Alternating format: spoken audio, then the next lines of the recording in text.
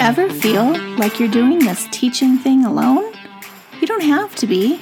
Shared teaching is all about sharing the workload through the power of collaboration and teamwork. Together, we'll walk through all the difficult parts of teaching and learn how to streamline our processes, fine-tune our time management, and develop a more manageable workload. If that sounds like a dream come true to you, then welcome to the Shared Teaching Podcast. Let's share in the teaching to make those dreams a reality. Now here's today's Shared Teaching.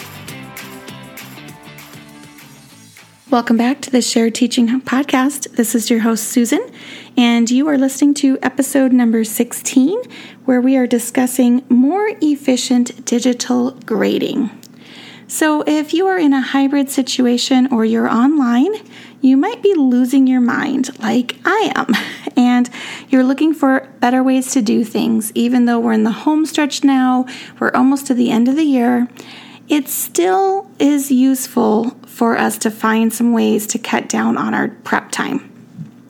So I have come up with 4 tips for you. So the first one is that we want to evaluate what we really need to take a grade on. So just like when we're in the classroom and we're using paper and pencil, we wouldn't grade every single piece of paper that we handed out to kids because that would just be way too much. So when we're assigning digital assignments, why are we feeling like we need to grade all of those as well? Many of those should just be practice. So for example, with math, I assign something every single day, but it's not until the test day, which usually ends up being on a Friday, that they're doing an assessment. So Monday through Thursday, they're just practicing that concept, and on Friday is the day that I'm going to assess them and take a grade. So really think about where you're getting the most bang for your buck, so to speak.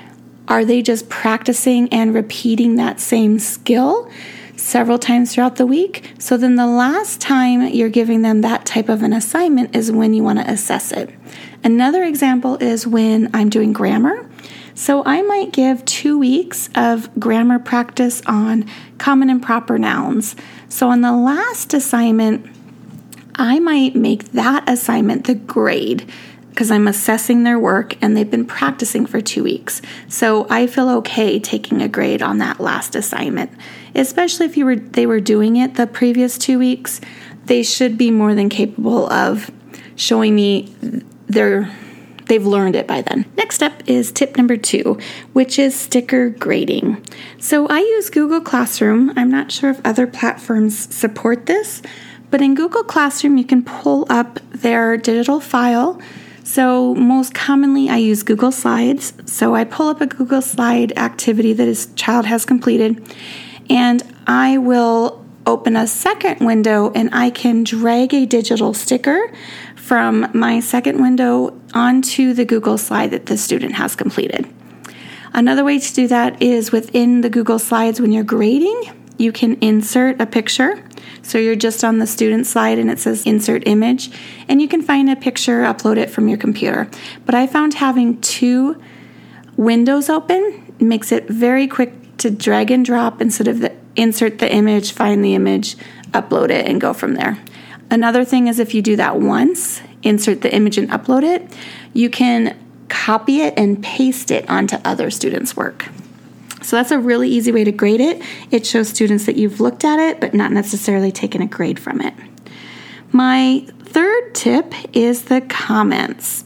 So of course we want to offer productive feedback to students, and one of the ways we can do that in Google Classroom is leaving comments on the student work. There is a bank of comments that you can create in Google Classroom, and you can create several different comments that you use quite frequently.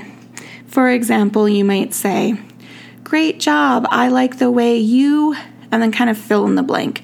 And then you would copy that comment, paste it, and then complete the blank. An easier way that I found, rather than using that comment blank, because I like to, copy the pictures and copy the comments.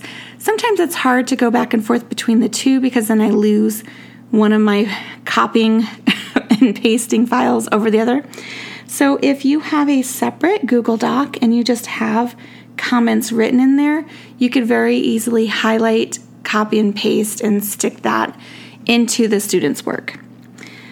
The other thing that I've noticed within Google Classroom is that if you hit the return button to return multiple students' work at once, it is faster than returning one at a time after you've left a comment.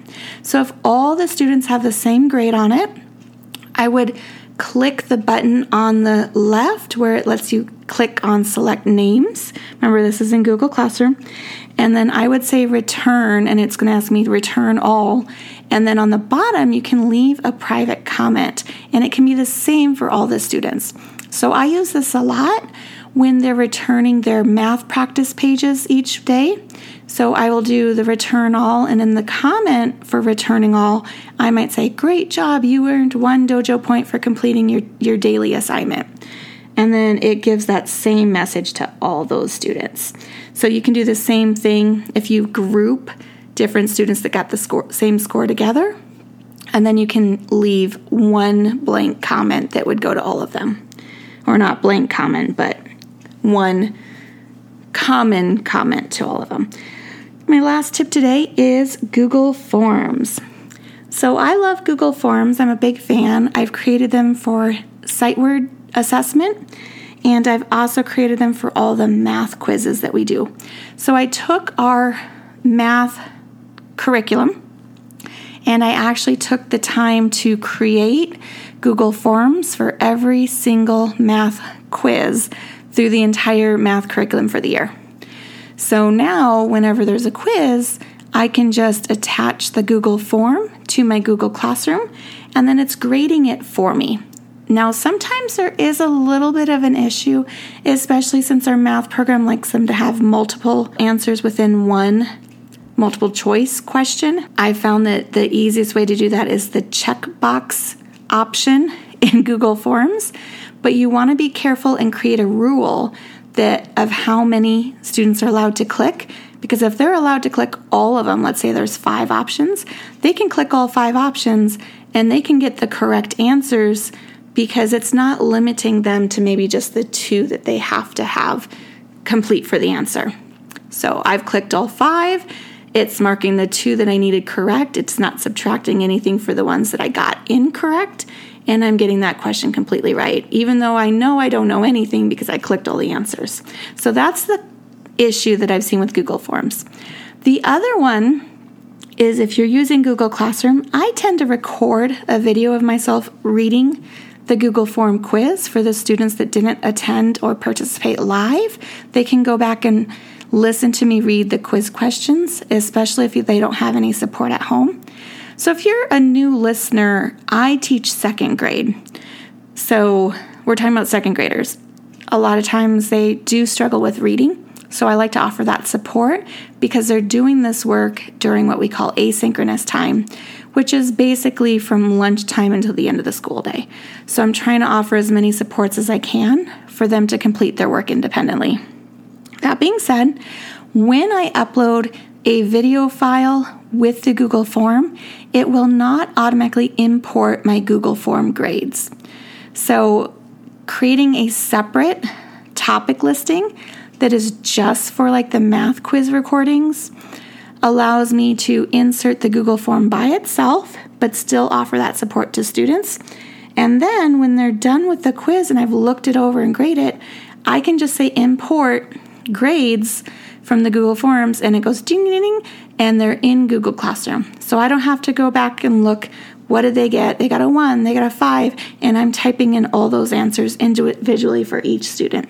It's done in a second if I just import for Google Forms by itself. Okay, so those are my top 4 tips that I have for more efficient digital grading. Just a quick recap. Number 1, we have that we should really just evaluate only what we need to take a grade on, whether it's just a formal assessment at the end of the week or the end of a mini unit. or if it's going to be grading the last of the practice pages on that particular topic. Number 2 was sticker grading. Easy way to show students that you've looked at their work and that you value that they worked on their practice problems or whatever practice you're assigning them, but you don't actually have to go through and grade everything. Tip number 3 is how to add comments quickly to student work. And last but not least is tip number 4, which is using Google Forms to self-grade for you and to automatically input into Google Classroom. Thank you so much for listening to the Shared Teaching Podcast. If you have any comments or suggestions for future episodes, please go to sharedteaching.com/podcast and fill out the Google form. Told you I love Google Forms, about what episodes that you are interested in hearing more about. Thank you for being a listener, and you can tune in on Wednesdays for new episodes each week. Bye for now.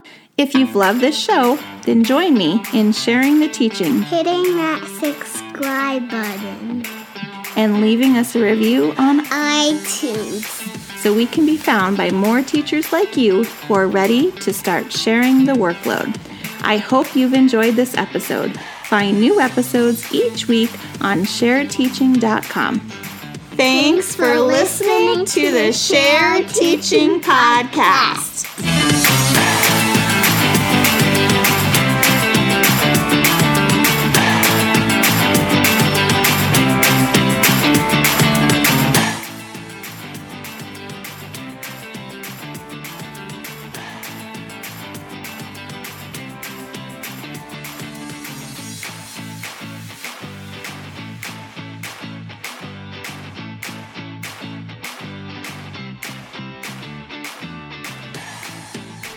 And questions are multiple